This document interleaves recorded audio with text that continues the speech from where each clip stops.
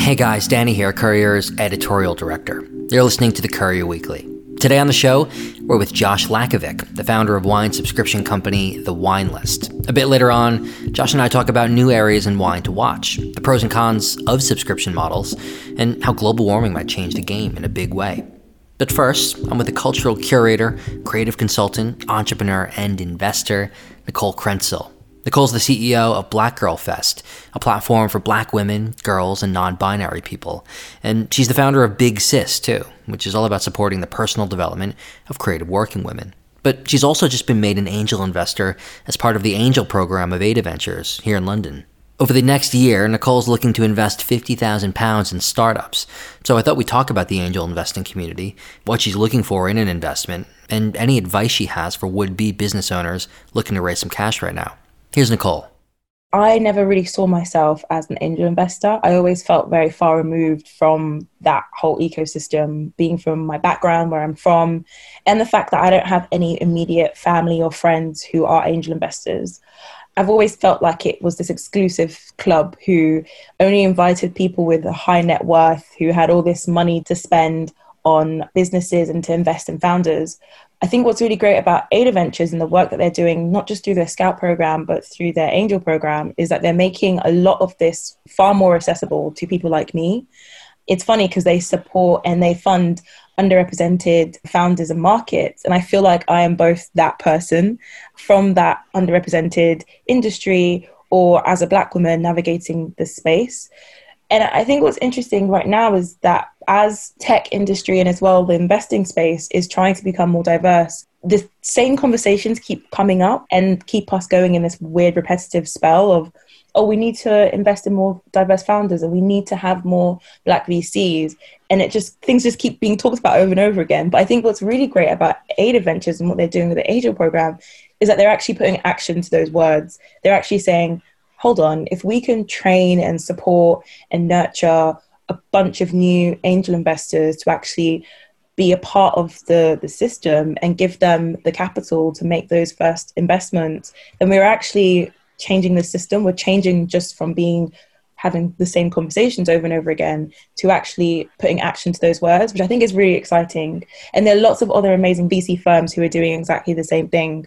And I think collectively, from where we were like many years ago, I feel like there are incredible people and firms and a new generation who are really trying to push that conversation further to see that new change so that it's possible for people like me to confidently say, angel investing, I didn't think it was possible for me, but look where I am. What we'll hopefully see more and more of, people who have never probably even heard of this space are now being welcomed into the industry. Yeah, because I read a stat that said 90% of angels in the UK are men, and even more, like 94% are white. So it just makes business sense, right? I mean, what on earth does a 60-year-old white guy know about a 20-year-old Black woman's consumer demand? What kind of things are you looking at? I mean, what do you want to invest in? What sectors, what kind of brands and companies and founders? Yeah, I'm really interested in working with founders who are Black, brown, and based in London, but also not based in London, across the UK.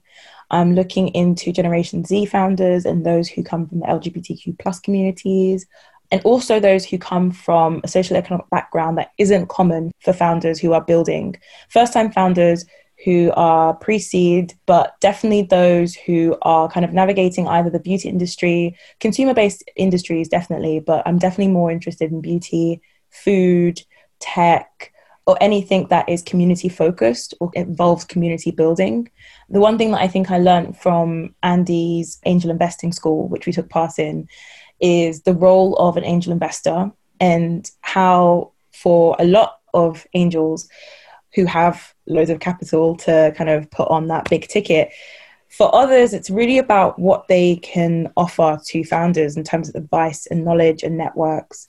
Many angels obviously sit on boards, they advise and they work closely with founders. And I think that attribute really aligns with who I am personally, in that I love supporting my community and helping and guiding founders anyway. So being able to do this from an angel perspective is like really exciting. And it means that I can offer whatever skills or access or networks I have onto founders that I'm really passionate about working with. it's also realizing that, and I think that's what I came to realize about the program, is that you're in it for the long haul. You're in it for as long as the founder's in it for. And you go on that journey with that founder to help them build this incredible business. And so that's what I'm looking for. I'm looking for founders who are in it for the long haul, who want to work and are eager to get stuck in, but founders who are really passionate about the markets that they're navigating, who not just only understand it, but know how to navigate through it. I think that's the most exciting thing. I will honestly say that I'm not really interested in fintech because I don't understand it. And I think it's important to kind of say what you are interested in because you understand that industry, and what isn't really of interest to you because it kind of just goes over my head. I kind of have an amazing network of angels that I'm now meeting who I can kind of share different deal flows with. But yeah, that's kind of my main interest right now. What advice would you give to those guys who are, they might be, an early 20-something founder who has a really great idea, not that much access to capital, maybe not many mentors. They're kind of new to the entrepreneurship game, but that shouldn't stop them and hold them back. What would you say to them?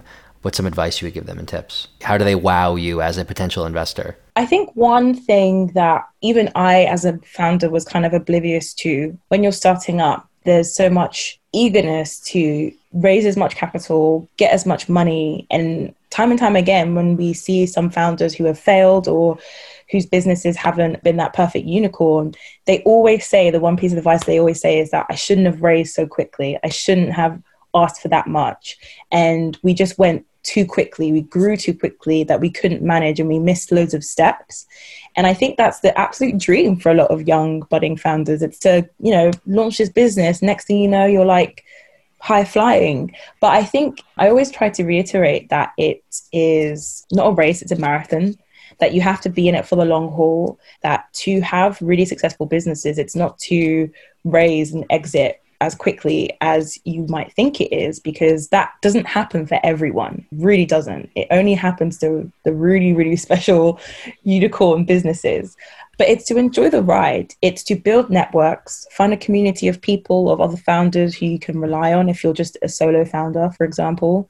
I've always found that to be very helpful, people who I can share things with and just get advice from. Mentors are also great, but I think sometimes also speaking to other founders really, really helps.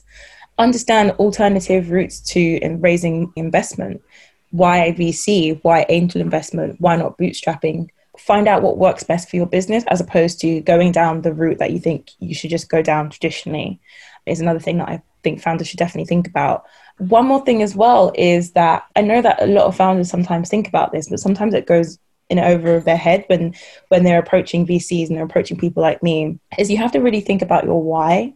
As big as the markets and as big as the markets are and as profitable as your business could be, why do you think your product or your service is necessary? What does that really add to an ecosystem that's already got so much happening inside it? And I think that will answer a lot of the questions for the way that you want to work. And it always challenge you. It will challenge you as well constantly, like why this product? Why now? Why this market? It will definitely challenge you to think slightly bigger and change your approach in the way that you're speaking to grants or VCs or angels or wherever you're receiving that investment from. I think it's a combination of all those things, but I guess for every founder, it's different. You have various different ambitions, and sometimes you are sitting on that unicorn and you do want it to go be successful really quickly, but it's like being on a roller coaster that is way too fast, that has no brakes, and you've got a whole bunch of people behind you throwing up, and and then the roller coaster ends, and then all of a sudden it's like, oh, time to get off, and it's just crazy. Nobody really, really enjoys it. It's just the thrills, right? It's just remembering to really enjoy the ride. And that was my chat with the business owner and investor, Nicole Krentzel. Next, as promised, we turn to wine. Josh Lakovic is founder and CEO of The Wine List, which launched just over a year ago in August 2019. It's a monthly subscription wine service with an educational slant, and it really took off during lockdown. It's been doing so well, actually, that Josh is now raising money and hiring for 5 new roles on the team.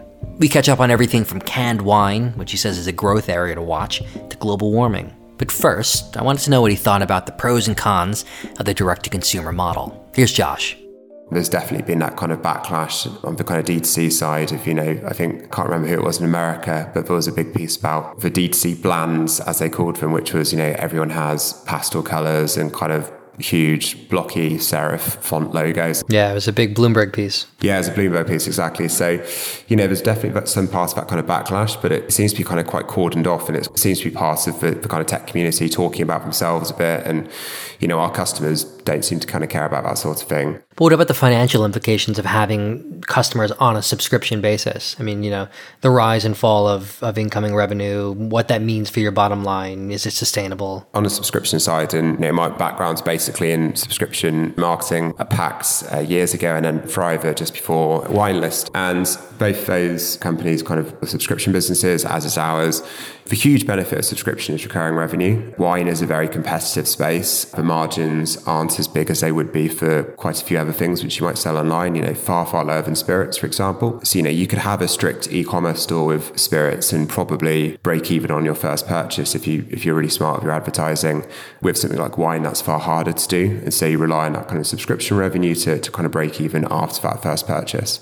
So lots more kind of modeling involved in kind of how to work out what you can spend. But yeah, broadly kind of subscription does have that kind of really good benefit that you're going to carry on getting revenue from it. I also think that, the subscription boxes as well starting to have a bit of backlash to them. But you look at kind of the big products which we use in our life, you look at, Netflix, you look at Amazon Prime, you look at anything like that. They are subscription models.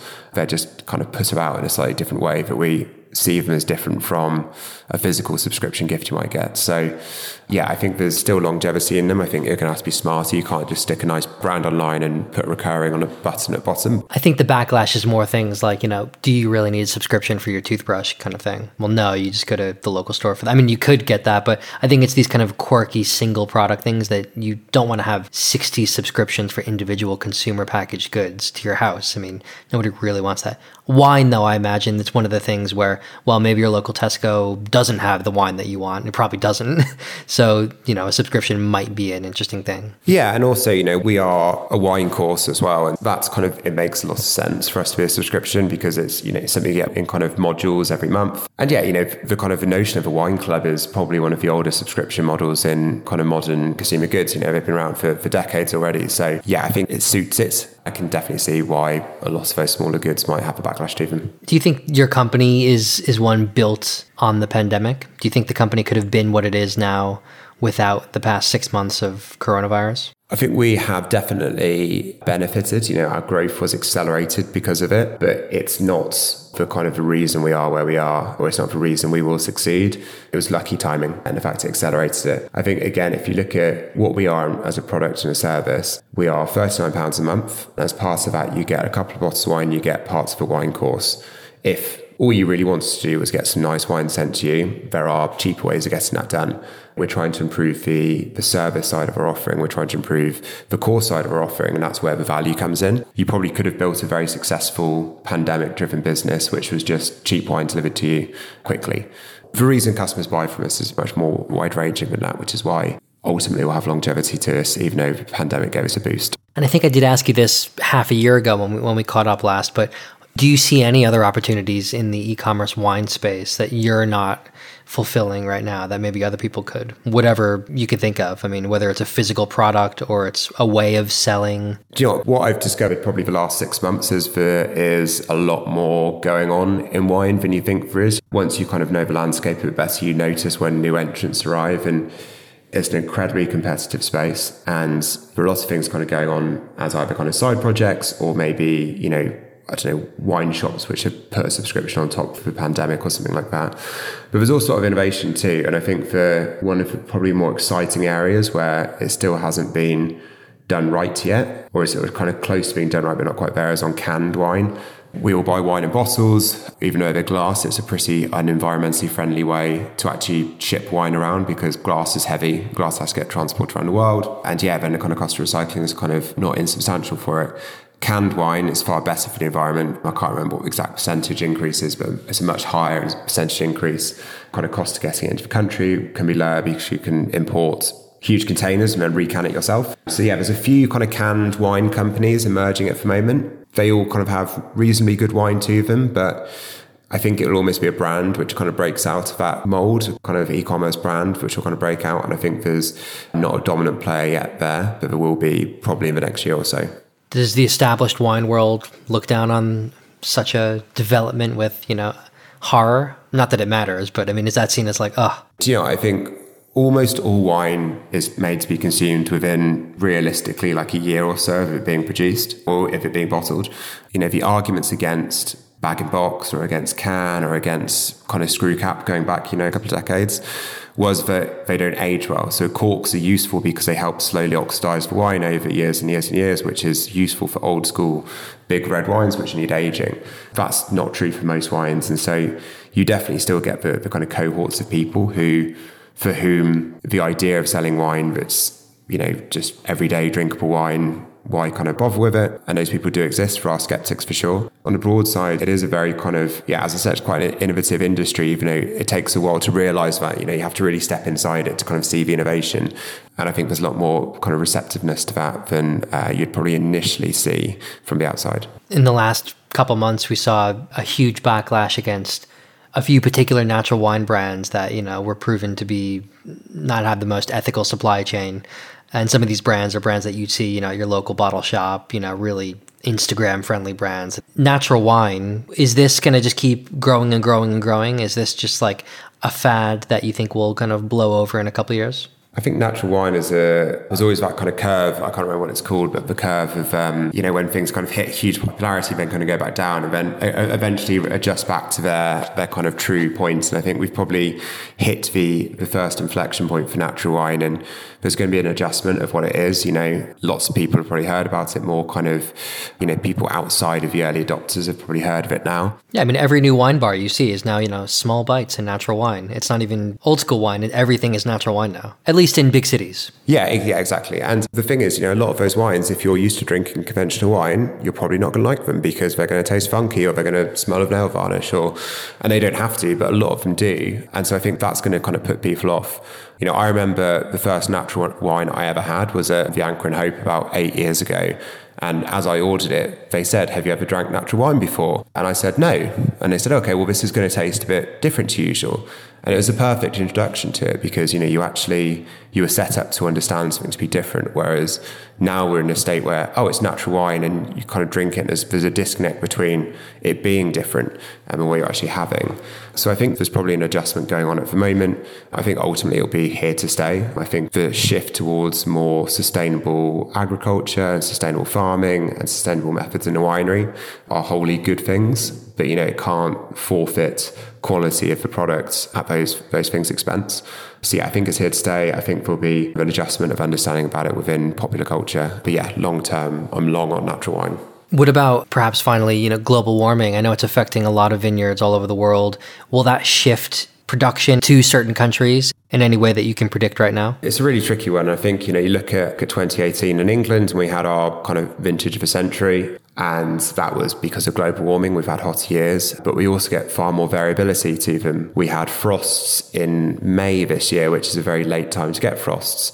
And frosts, once the buds have already burst on the vines, is terrible for them. So lots of people had crops affected, will have had lower yields and things like that. So it's not a stable heat. And, you know, you look at kind of Napa Valley, you look at Australia at the start of the year, you know, two of the big kind of wine producing regions have had huge fires effect from this year, which is the other kind of side to global warming, that, you know, you've got established areas which won't be able to grow wine or have higher risks to them in the future.